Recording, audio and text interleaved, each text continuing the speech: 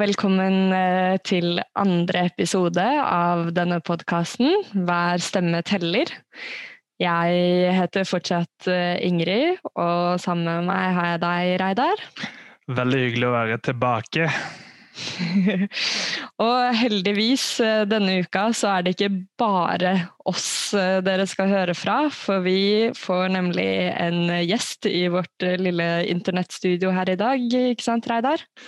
Det gjør vi. Det veldig stas å ha besøk av en av mine favorittpersoner i Rødt, nemlig Marie Sneve Martinussen. Og for de aller fleste av oss jo Marie kjent som vår nestleder og en utrolig dyktig politiker som kjempeflink med tall og fakta og har altså et engasjement uten like. Men i dag så skal vi prøve å bli litt bedre kjent med Marie som person og høre litt om bakgrunnen hennes, og hvorfor har hun endt opp her i Rødt, og hva det som liksom, hva det som har formet politiker Marie Sneve Martinussen? Ja, vi har allerede hatt samtalen, og jeg kan røpe at det var fryktelig trivelig, så dere har noe å se frem til, tror jeg. Og så i dag skal vi også snakke litt om hva som har skjedd den siste uka, både innenfor og utenfor partiet vårt, og innenfor og utenfor landegrensene også. Men aller først så må vi jo si tusen takk til alle de som har hørt på første episode, og tusen takk for alle gode tilbakemeldinger, og ikke minst innspill som vi har sett på, og som vi skal ta med oss videre. Og vi har allerede fått ønsker om å høre mer om alt fra feminisme til ideologi, antirasisme, industripolitikk, bli kjent med kandidater, og det jo ikke måte på hva folk vil høre om. Så det setter vi kjempestor pris på og skal prøve å komme inn på i løpet av alle de kommende ukene. Så vi skal nok ikke ha vanskelig med å få det å fylle tiden. Men en av den viktigste tilbakemeldingen jo nettopp det å bruke det her som en plattform for å bli kjent med kandidatene våre. Det vi skal snakke om aller først nå jo en oppdatering siden sist, Reidar. Og hva hva har skjedd i partiet siden forrige gang vi snakket sammen? Når vi snakket sammen sist, så var det jo en helg som var foran oss, men som var etter at podcasten vår kom ut. En helg hvor det ble gjennomført flere nominasjonsmøter rundt omkring i landet. Så når vi møttes sist, så hadde Rødt valgt en liste til stortingsvalget i Rogaland, men nå vi oppe i 5. Så nå har det vært valg i Nordland, i Telemark, i Aust-Agder og i Vest-Agder. Så nå er vi oppe i 5 toppkandidater, som noen av de vi forhåpentligvis skal snakke med i ukene som kommer.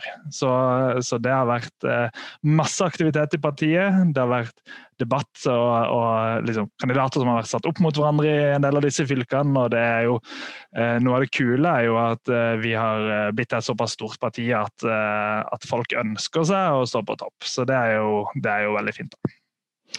Ja, det kjempespennende, og det blir utrolig kult å få snakke med noen av de her, for det jo en del navn som kanskje ikke så kjente for folk flest.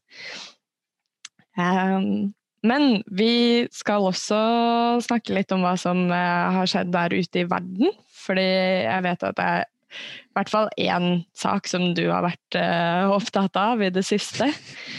Og hva det for noe? Altså, de som kjenner meg, de tror jo nå at jeg skal begynne å snakke om det amerikanske valget, om Donald Trump og Joe Biden. Men det skal jeg ikke. Det skjer andre viktige ting i verden. Og den uka som var, eller rett og slett på søndag, så var det valg i Bolivia. Og det et valg som det var all grunn til å følge med på.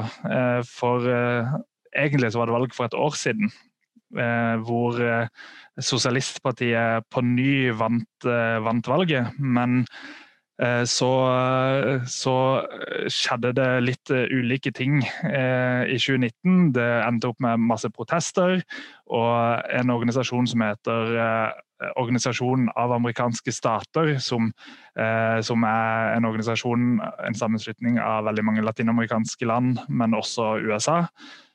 De påstod at det foregikk valgfusk og stilte spørsmålstegn med valget. Så hele greia i 2019 endte opp med et kupp av høyresida, av ei som het Janine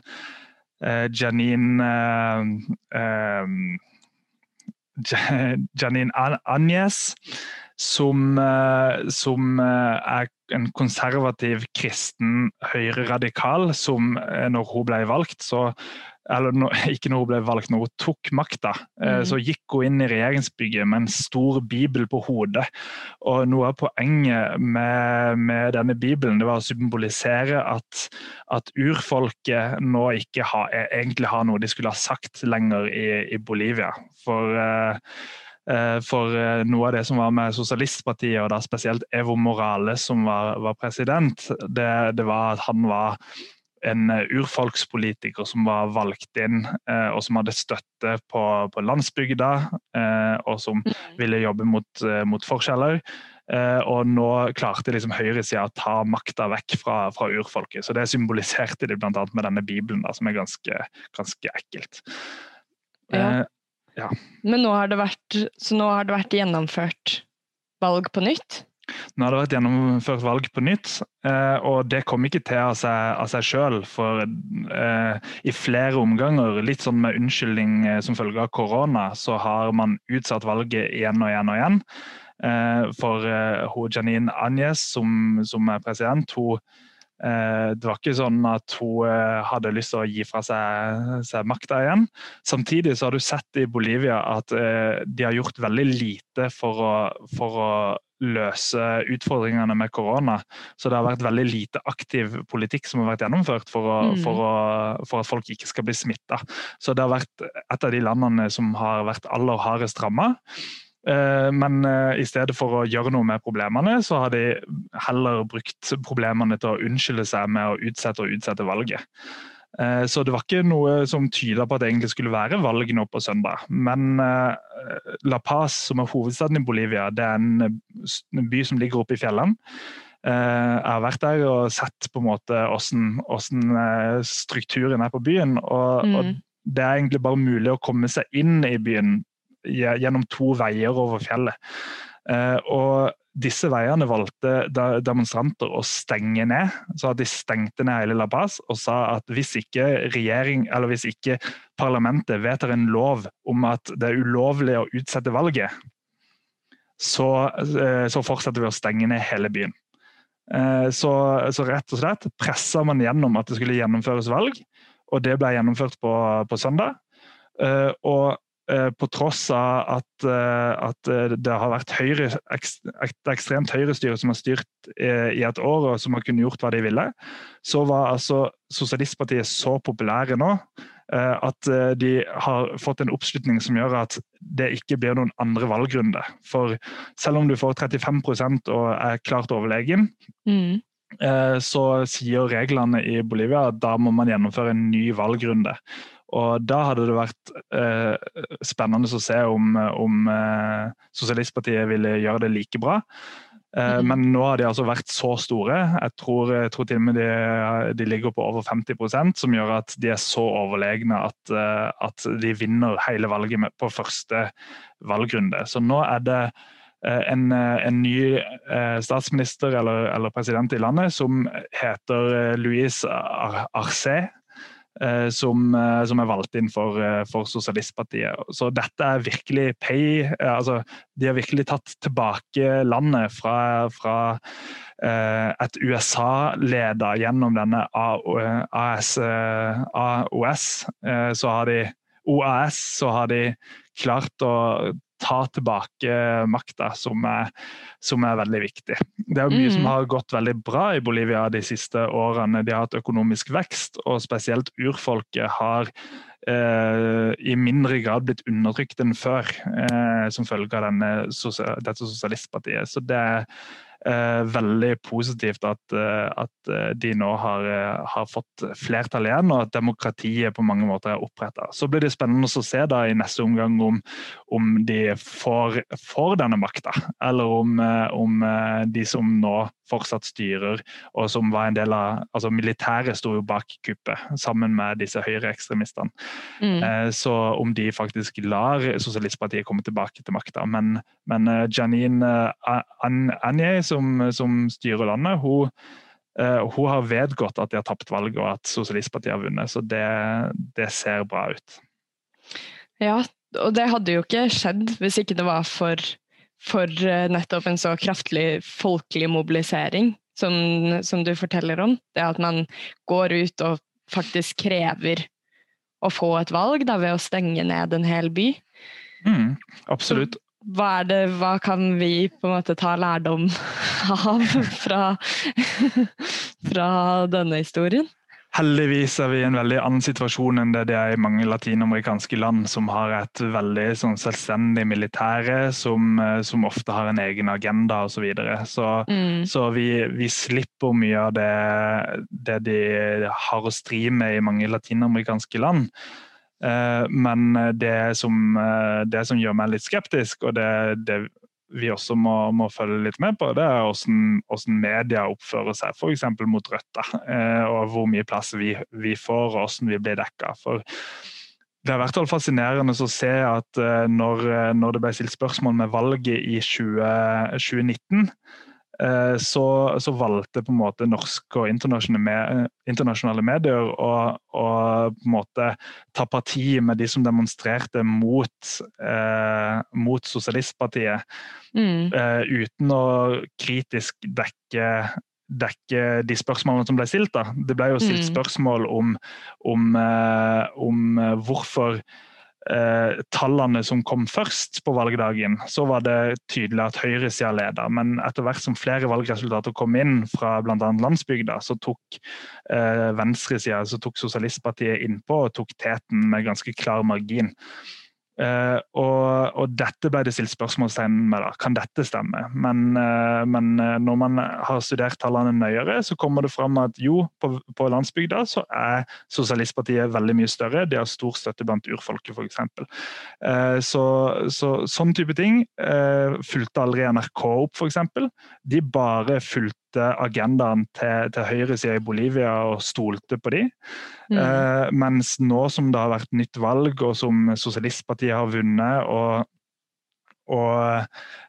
hvor man har presset gjennom et valg gjennom demonstrasjoner, altså det er ganske hardcore at du er nødt til det, mot et militær og et politi som tør å bruke skarpt, så har man tørt å demonstrere seg til retten til å stemme.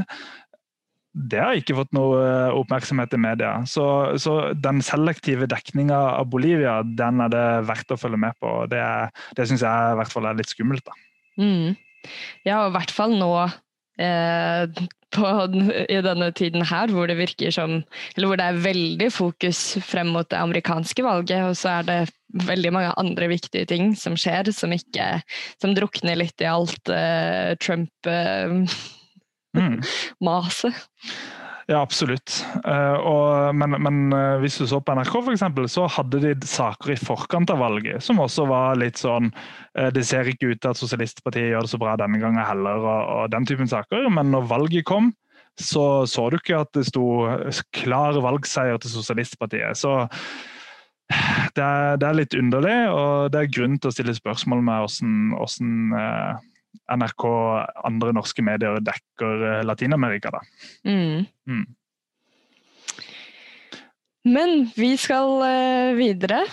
Vi har jo allerede nevnt det, at vi skal litt tilbake igjen til lokalpolitikken her i Norge. For vi har fått besøk i dag. Det har vi. Anne Marie Sneve Martinussen, som nestleder i Rødt og har vært det helt siden 2012.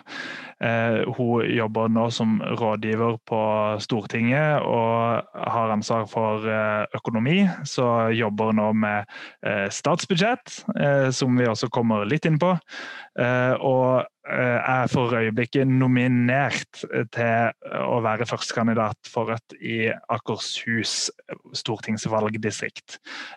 Så nominasjonsmøtet det i november, men hun altså nominert til å være kandidat for Rødt. Så vi går en spennende tid i møte, og det blir veldig trivelig å høre dette intervjuet med supre Marie Sneve.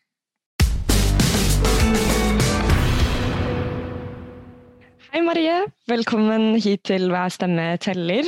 Så fint at du har tatt deg tid til å ta en liten prat med oss. Vi vet jo at du ganske opptatt for tiden med blant annet Rødts alternative statsbudsjett. Stemmer ikke det?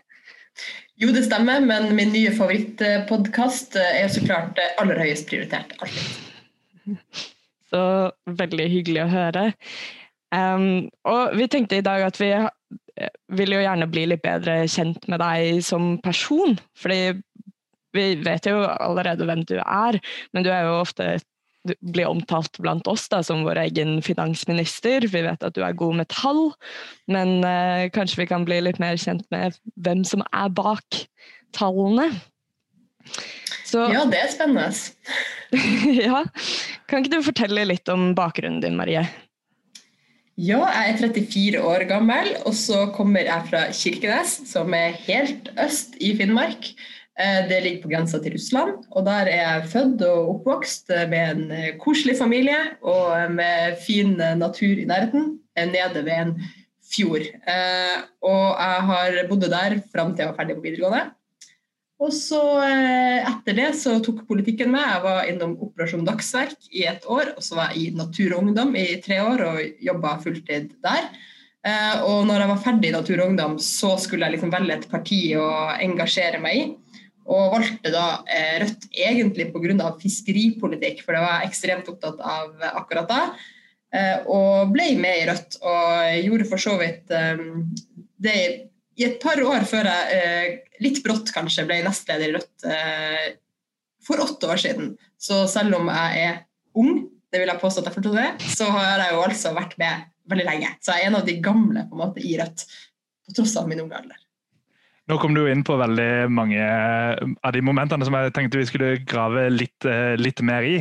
Men du begynte med å si at du fra Kirkenes, og har det noe, den oppveksten du har hatt i Kirkenes, har det noen påvirkning på en måte, ja du nevnte fiskeripolitikk, men hvorfor du havnet i et radikalt parti som Rødt?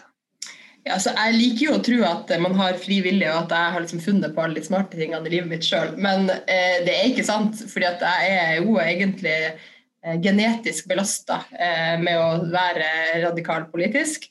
Det kanskje ikke noe med at jeg fra Kirkenes å gjøre, men at min bestefar var partisan under krigen, så jeg vokste opp med å kjenne til hvordan kommunistene under andre verdenskrig gjorde en veldig heltemodig innsats i kampen mot nazismen, men så ble trakassert av den norske stat, og kanskje spesielt Arbeiderpartiet, som i hvert fall lokalt i Kirkenes var en viktig brikke i den undertrykkelsen som foregikk mot kommunistene. Og så var foreldrene mine også politisk aktive da i partiet på langt til venstre. Så for meg så var det jo litt sånn, man kan kanskje si jernvaska. Jeg liker å tro at jeg på et tidspunkt ble oppegående nok til å liksom tenke gjennom ting og forstå ting, men jeg skjønner jo at jeg ikke har hatt en helt sånn normal vei inn i samfunnsdebatt og politikk, og at man har klassekampen hjemme og blir gitt politiske både poesi og sakprosa i ung alder påvirker, så klart. Og så hadde jeg en såpass fin og hyggelig familie at jeg aldri hadde behov for ungdomsopprør, og det jo kanskje bra, hvis ikke så kunne jeg gjort sånn som noen ungdommer gjør, at man bare går helt motsatt retning. Så det vel den ærlige historien om at det var ikke særlig tilfeldig, føler jeg, at jeg havnet her. Det virker jo kanskje som at du tok ungdomsopprøret ut mot urettferdigheten i verden, og ikke mot egne foreldre. Jeg tror jeg tok det veldig ut mot en lærer på ungdomsskolen, faktisk. Fortsatt litt dårlig samvittighet mot det, men han var veldig glad i USA. Og i ettertid så har jeg skjønt at det kan man jo godt være, på en måte. Men han var masse i USA, og de hadde amerikansk flagg, faktisk, i flaggstangen sin hjemme. Og han var glad i naturen, har jeg skjønt i ettertid, men jeg tok det som et voldsomt politisk problem at han var så glad i USA, så han tok jeg ut mye av mitt ungdomsopprør mot. Ja, for det Dette Børge, og jeg beklager fortsatt. Kanskje var litt for hard i klippen. Får håpe at Børge hører på nå, da. Ja, altså, han vet at jeg er i rødt nå og synes at det er kjempeflott, og jeg har jo, som sagt, i ettertid skjønt at man kan være glad i USA, på en måte, landet, nasjonen, naturen, kulturen, uten å være for de amerikanske krigene, for eksempel.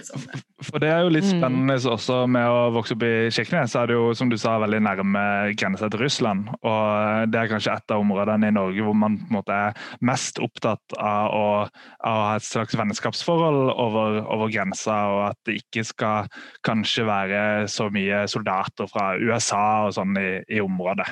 Så det har kanskje litt å gjøre med den.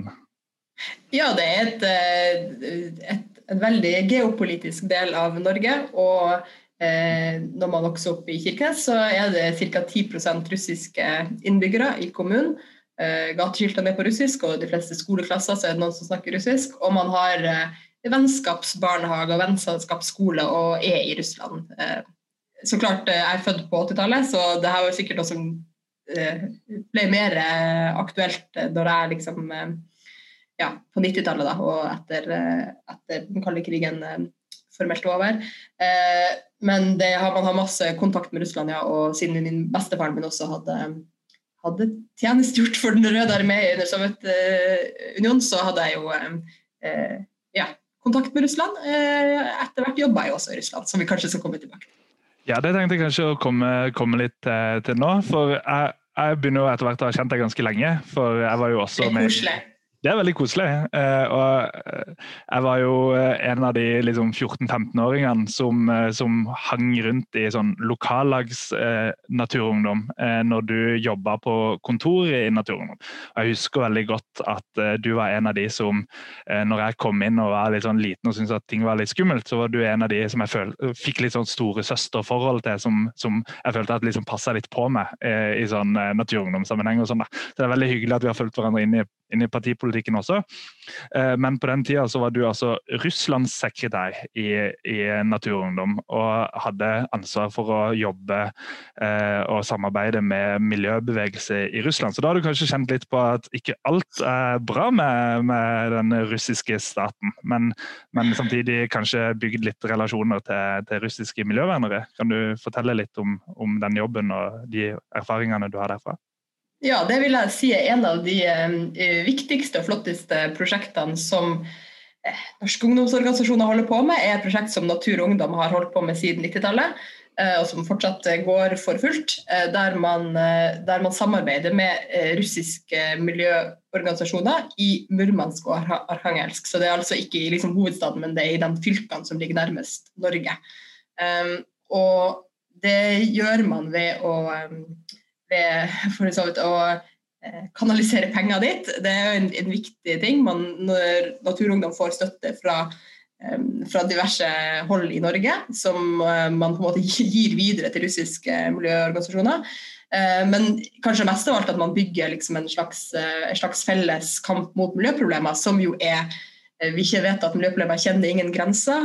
Mange av miljøproblemene man jobber mot er så klart globale, sånn som klimaendringene, men også ganske mange lokale miljøproblemer, sånn som luftforurensning, der luftforurensningen i Nordvest-Russland, den påvirker jo Finnmark også, og ikke minst atomkraft, der atomkraftverkene på Kolahalvøya er jo på en måte en trussel mot Norge også.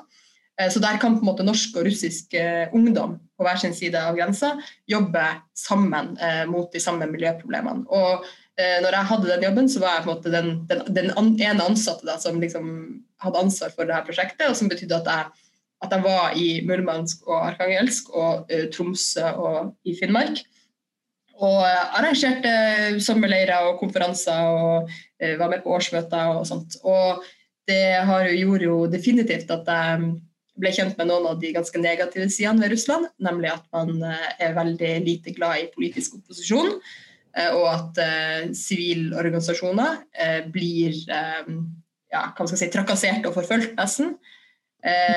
Og det at man da får jo man blir veldig opptatt av kanskje demokrati og hvor viktig det er å kunne organisere seg og sånt. Og det flere episoder der min på en måte kollega i Murmansk, han ble arrestert i Murmansk, og det var ikke en hyggelig opplevelse.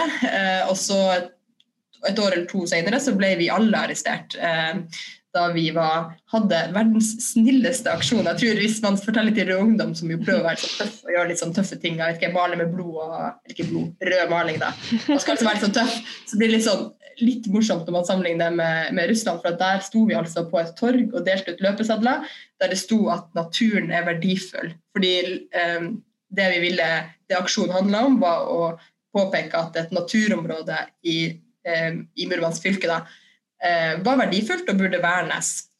Og så skulle da oljeselskapet Stockmann bygge en oljeledning gjennom det her, eller oljerørledning gjennom det her naturområdet, og vi aksjonerte jo på en måte mot den oljerørledningen, men siden vi var i Russland så sier man ikke sånn nei til Stockmann, for at du vet at det en av de mektigste selskapene, du sier naturen verdifull, så skjønner på en måte folk litt hva du sier likevel. Og vi ble arrestert av alle som deltok på det, og jeg var den eldste og mest ansvarlige 20 år gamle person som var der, så det var en ganske sånn skremmende og ubehagelig opplevelse å være arrestert i Russland, men vi slapp fri, og vi fikk til og med hjelp av Bellona til å anke dommen vår, sånn at vi slapp å betale bot, og har du fått fjernet prikken på navnet mitt, så jeg har også vært tilbake i Russland etter det, eller et par år etterpå kunne jeg reise tilbake.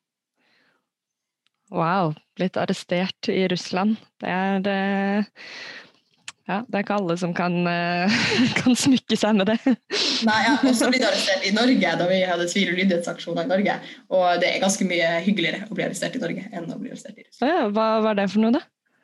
Du, det var jo, da jeg var aktiv i Naturungdom, så jo en av de måtene som Naturungdom aksjonerer på, jo å være sivilt ulydig når alt annet feiler. Altså når man har jobbet lenge med en sak politisk og ikke oppnådd det man ønsker politisk, så mener jeg, og det mener mange andre også, at man har lov til å bryte loven.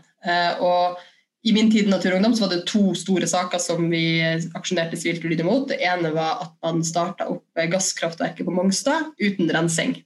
Det jo denne CO2-rensingen, CCS, som vi fortsatt snakker om.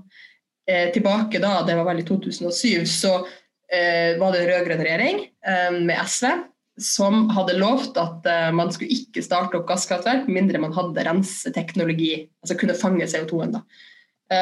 Og det fikk man så klart ikke til. Det jo den velkjente månelandingen som jo ikke har landet på månen enda. Og man startet opp gasskraftverket likevel. Det aksjonerte vi imot og ble arrestert og var i rettssak og forsvarte, men så tappte rettssaken, måtte betale bot. Men det jo en sak som fortsatt viktig, og det jo en av grunnene til at det viktig at man fortsetter å forske på karbonfangst og lagring. Da.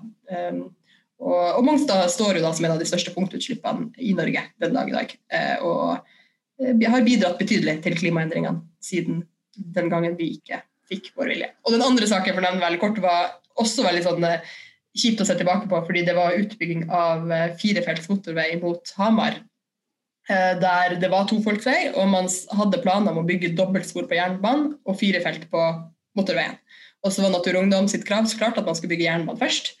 Og så sa også den rød-grønne regjeringen denne gangen, nei, vi må bygge veien først, og så skal vi bygge jernbanen etterpå. Slapp av, vi skal bygge jernbanen etterpå. Og historien viser jo så klart at veien ble bygd, jernbanen fortsatt ikke i nærheten av å en gang være planlagt. Så da vil jeg også påstå at vi hadde rett. Det litt sånn bittert, spesielt Mongstad litt bittert å snakke om nå, fordi jeg var på vei for å delta på denne aksjonen her også, men jeg kom en time for sent til dag 1, så jeg fikk ikke deltatt på Mongstad-aksjonene. Og dag 2 så ble avlyst fordi bøtene fra politiet var så høye at man ikke tørte med sin egen økonomi å delta på dag 2.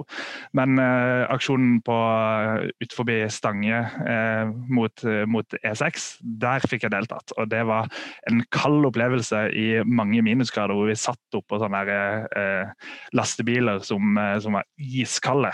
Men der hadde det virkelig, som du snakket om, med at det var hyggeligere med norske fengsler enn russiske, så hadde de varmet opp fengslet til oss fordi de visste vi var kalde. Og jeg fikk lov til å ha matpakker med på cella, så det var en hyggeligere opplevelse da. For den liten digresjon. Men det som så politisk viktig her jo at vi hadde rett, og det jo det som så frustrerende så klart med jo eldre man blir. Når man er 20 så tenker man kanskje litt sånn, ja, hvis vi bare argumenterer godt og liksom har masse bra, folk skjønner det, så kommer det til å gå. Men jeg blir jo,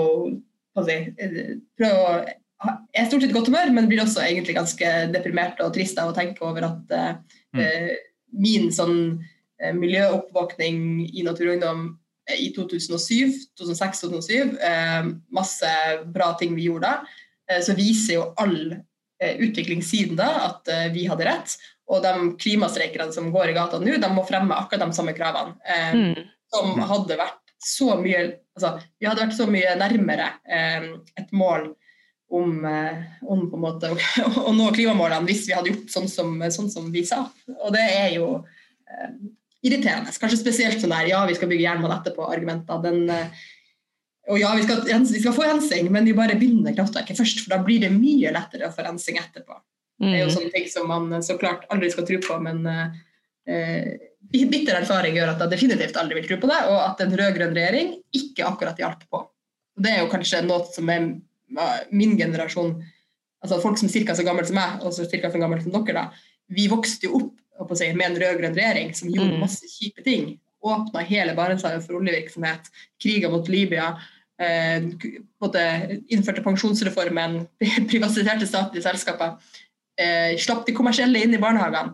Alt det her gjorde en rød-grønn regjering, og det kanskje det som gjør at vi har blitt med Rødt da, og at vi skjønner at det blir ikke solskinn og grønne skoger bare av ny regjering til neste år. Og det går jo kanskje litt tilbake igjen til det vi snakket om i sted, om at det handler ikke bare om et ungdomsopprør, fordi du kan sitte her så mange år senere og si at oi, men vi hadde jo faktisk rett hele veien. Bortsett fra mot han læreren på ungdomsskolen, der hadde jeg ikke rett, det tar jeg ikke med. Så litt sånn 13 år gamle ungdomsopprør var litt feilslått, men etter det så føler jeg at jeg hadde rett. Men du Marie, nå begynner vi jo på en måte å få et litt større bilde av deg. Du har vært innom Russland, du opptatt av naturen og klima. Du god med tall, du har rukket å ta en utdannelse innimellom alle aksjonene og være nestleder og ja, alt mulig. Men har du noen hobbyer som ikke handler om politikk? Ja, jeg har egentlig mange hobbyer som ikke handler om politikk. Jeg veldig glad i å bake kaker og sånt. Og så jeg veldig glad i å ordne det koselig hjemme. Det tror jeg min største hobby nå for tiden, spesielt siden jeg har en baby som gjør at jeg ikke så mye, veldig mye hjemme. Å ordne det koselig hjemme, det tror jeg min største hobby. Med liksom talgelys og duk og blomster og sånt. Men så jeg også veldig glad i musikk, og har som ungdom spilt jeg trompet i veldig mange år. Men da jeg var 21 kanskje, så begynte jeg å spille bassgitar i et band, og det gjorde jeg ganske lenge. Det var egentlig litt sånn, gjorde det så lenge som jeg kunne kombinere det med politikken, og så etter hvert så har Rødt faktisk vokst så mye at hvis jeg skulle fortsette å ta det ansvaret jeg hadde som nestleder, så kunne jeg ikke drive og dra på turné i tid og utide. Så da vant politikken over musikken, men bassgitaren står fortsatt i stua og blir spilt på når det trengs. Men nå det kanskje mest å lytte til musikk som min hobby. Ja, for du har jo faktisk vært på turné både i Norge og ut forbi Norge i løpet av karrieren din som musikkartist. Så bandet het først My Little Pony, og så skiftet det navn til Making Marks etter hvert, ikke sant? Det stemmer. Ja, og var litt sånn indie-pop-band, så jeg vil jo anbefale, denne musikken finnes jo fortsatt, så jeg vil jo anbefale å søke den opp, for jeg likte den og liker den fortsatt veldig, veldig godt, så det vil jeg anbefale. Men savner du å være musiker? Jeg tenker jo av og til på det, spesielt når jeg hører på en måte på vår egen musikk som jeg har vært med å spille inn på plate, så tenker jeg sånn at det var jo veldig hyggelig å spille konsert. Det savner jeg på en måte veldig, for det jo åpenbart kjempeskummelt og sånt også, men det jo kjempe sånn rush å stå og spille liksom, musikk sammen med andre folk, og så ser du folk som ser på og kanskje danser og synger med eller koser seg, så det jo kjempestas. Det savner jeg ganske mye. Og så savner jeg litt sånn der å være på turné, men det føler jeg at jeg både savner og ikke savner, fordi at når man på turné så det litt sånn, når man på turné som et lite indie-band med ikke mange penger, så kjører man bil eller tog, men mest bil egentlig, hele dagen, og så kommer man frem, og så rigger man løfter og bærer og kobler opp liksom, og sjekker lyd og sånt, og så spiser man mat, og så drikker man øl, og så spiller man musikk, og så drikker man øl, og så går man og legger seg. Og det liksom sånn, når man holder på med det i sånn 3-4 uker, så blir man litt sånn dass inni seg. Jeg husker det var en turné der jeg faktisk spiste smelta ost til hvert eneste måltid gjennom hele dagen. Og det liksom litt sånn, det så mye dødtid på en måte, og jeg prøvde jo å gjøre ting, det var mens jeg studerte, så jeg liksom leste og sånt da, men ja, det sånn som ganske morsomt helt til du holdt på med det litt for mange uker på rad. Men fikk jo se og besøke veldig mange fine plasser i både Europa, mye i Sør-Europa, og også i USA og i Kanada. Men føler du at man på en måte kan sammenligne det å drive valgkamp og det å være på turné? For det også jo noe som veldig gøy når man holder på, men man vil kanskje ikke gjøre det alt for mange uker i strekk. Man kan definitivt sammenligne det. Det jo noe av de samme elementene, synes jeg. Altså sånn, du høres jo veldig opptatt av mat, men det liksom det her med å måtte spise sånn litt raskt, og kanskje sånn som digg, eksempel smelta ost og sånt. Det digg, men hvis du holder på med litt for lenge, så det ikke digg. Så det liksom sånn, det føler jeg litt valgkamp og turné litt likt. Og for min del så får jeg jo av og til lov til å snakke foran folk. Altså enten alene, holde en appell liksom og sånt, eller i en debatt. Det litt som å spille konsert. Eller for meg det i hvert fall litt som å spille konsert. Så det synes jeg veldig stas. Og så jo kanskje det viktigste å samholde det. Fordi at det jo veldig flott med band. Vi var et veldig koselig, fint band med liksom, 3 gutter og 2 jenter som var gode venner og hadde det veldig hyggelig i lag og prøvde å dra og bade hvis vi fikk tid til det og alt sånt da. Og det å drive valgkamp jo også litt sånn. Man får seg jo både valgkampvenner som man sånn, enten i lokallaget eller kanskje dem som tilfeldigvis har stått på stand et par ganger eller sånt da. Og så blir man litt venner, og det synes jeg jo kanskje det aller viktigste å huske på i politisk arbeid, at politiske bevegelser jo egentlig relasjoner mellom mennesker. Mange relasjoner mellom mange mennesker, men det faktisk det å da være sammen med hverandre, enten digitalt eller fysisk, og snakke med hverandre og lytte til hverandre, som det viktigste. Men du nevner eller du sier at du har blitt ganske vant med å snakke mye foran folk og holde appeller og være med i debatter og sånn. Blir du fremdeles nervøs før du skal snakke foran folk, eller har du blitt så vant til det nå? Jeg blir veldig nervøs når jeg skal sånn, på radio eller TV. Det blir jeg veldig nervøs for, og det liksom litt mindre nervøs nå enn kanskje for 2 år siden, men fortsatt veldig nervøs, sånn type Dagsnytt 18 eller jeg har vært på TV veldig få ganger, at de få ganger jeg har vært på TV blir nervøs. Så det håper jeg at kommer til å sakte sikkert gå over hvis jeg gjør det mer, men det blir jeg veldig nervøs for altså. Men det jo noe ganske annerledes, synes jeg, enn å stå foran folk, der det liksom folk du snakker til, og ikke et kamera eller en journalist eller liksom en motdebattant. Så jeg synes det veldig morsommere å stå og snakke for folk enn det å snakke i media på en måte. Men det eneste jeg har lært meg om det med å være nervøs jo at jo mer man gjør, jo mindre nervøs blir man, og det gjelder alle ting. Jeg ganske nervøs for å ringe, for eksempel. Jeg vet at noen kjempegod på det. Jeg blir sånn litt nervøs hver gang jeg skal ringe, med mindre det til mora mi, liksom. Og det jo sånn viktig å huske på at alt man blir litt nervøs for, så blir man litt mindre for hver gang man gjør det. Absolutt, det gjelder virkelig å bare hoppe inn i det, og det tror jeg er viktig for mange nå som valgkampen kommer, så skal man gjøre en del oppgaver man ikke har gjort før, så det å bare hoppe inn i det, bli litt varm i trøya, og så kommer det til å bli veldig kjekt hvis man bare får testet det litt ut. Men jeg tror kanskje vi nærmer oss å runde litt av, men de siste ukene og kanskje den siste måneden egentlig, så har du egentlig fått litt sånn gjennombrudd. Du har fått flere medieoppslag enn noensinne og blitt liksom invitert til Politisk kvarter og Dagsnytt 18 i større grad enn før. Er det deilig å på en måte ha fått det gjennombruddet, på en måte? For Rødt har jo på mange måter, selv om det har vært litt sånn irriterende for oss som har lagt ned mye arbeid i dette partiet, så har det liksom for mange vært et Bjørnar Moxnes-parti. Og så virker det nå som at vi på vei til å bli litt bredere, og at folk blir enda mer kjent med deg og med flere som med i Rødt. Føles det bra? Kanskje føltes mest stress, hvis jeg skal være ærlig. Jeg tror noen folk synes det skikkelig morsomt å være sånn der på radio og sånt. Jeg synes det ganske stress, blir nervøs, tør ikke å høre på det etterpå. Så det egentlig sånn personlig så det jo mest stress egentlig, men politisk strategisk veldig viktig.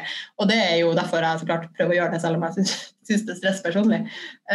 Fordi jeg ble jo nestleder i Rødt samtidig som Bjørnar ble leder i 2012.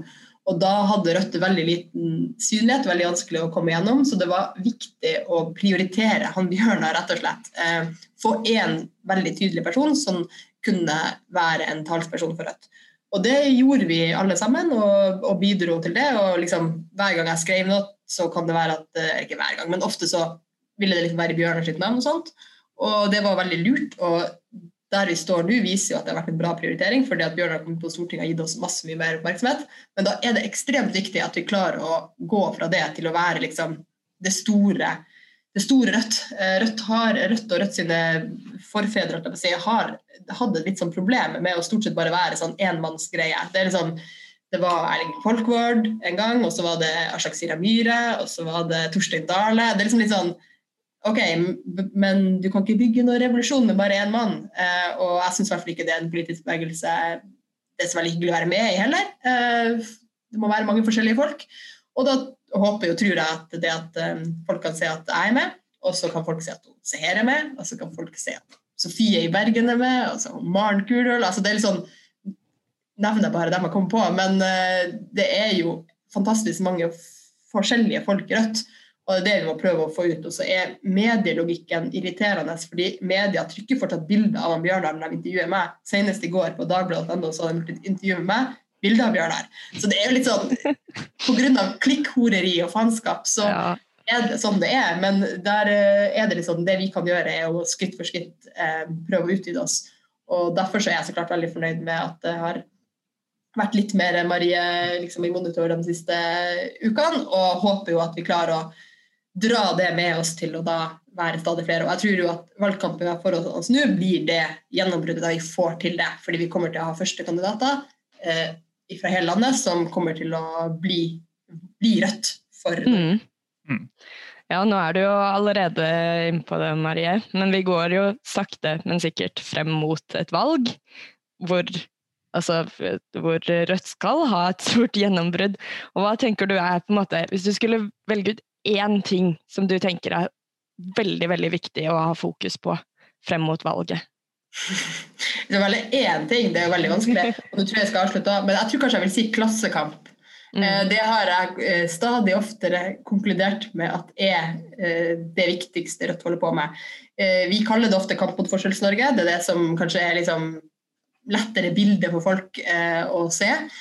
Men alt vi jobber med, synes jeg handler om klassekamp. Altså handler om å stå på siden ved arbeidsfolk når de kjemper mot arbeidsgivere og kapitaleiere som ikke vil gi dem, ikke vil at de skal beholde det de har krav på, og i hvert fall ikke gi dem mer enn det. Men det også det når folk som arbeidsledige, uføretrygda, går på AAP, sosialstønad, når de blir behandlet dårlig og får kuttet i sine ytelser, mens milliardærene får skatteletter, så det klassekamp høyresiden holder på med. De driver en klassekamp for eliten, mens Rødt må drive en klassekamp for arbeidsfolket og fremtiden, for det også i vår alles interesse at vi har en klode og et miljø å leve på i fremtiden. Der ser vi stadig historier om milliardærer som rett og slett bare kjøper seg en festning på toppen av et fjell eller noe sånt, fordi der skal være når klimaendringene ødelegger kystene, eller de har bestilt seg sånn privathelikopter som kommer redde dem hvis det blir flom, sånn som i USA. Det har vært mange sånne eksempler. De kommer sånn at de klarer å slippe unna, men for det store flertallet så det i klassens interesser at vi klarer å ha en klode å leve på. Så klassekamp for fremtiden, det blir min hovedsak. Neida, det jo, som sagt, mange måter å snakke om det på. Jeg helt klar over at alle ikke har hatt den samme hjernevasket oppveksten som meg. Så det gjør vi jo så klart, men det handler om klassekamp. Ingen bør være usikker på det. Og så fremmer vi jo så klart konkrete saker, og kanskje spesielt nå knyttet til arbeidsledighet, siden så mange arbeidsledige. Det tar vi med oss videre. Ok, Marie, nå skal du få lov til å løpe videre til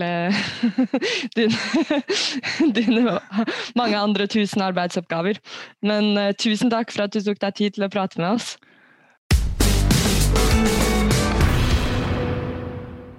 Det var et veldig hyggelig møte med Marie Sneve Martinussen. Vi skal snart runde av, ikke sant, Reidar? Ja, nå har vi holdt på en liten stund, men det jo veldig trivelig, så for min del kan vi godt fortsette, altså. Ja, men vi skal jo fortsette allerede i neste uke, og nå har jeg akkurat snakket med vår gjest som skal komme neste uke, for det blir gjest da også, og det blir en av de som ble valgt som stortingskandidat nå forrige helg, nemlig Geir Jørgensen, som vår første kandidat fra Nordland. Han skal vi få bli bedre kjent med i neste episode, og da tipper jeg at vi kommer til å høre om vindkraft.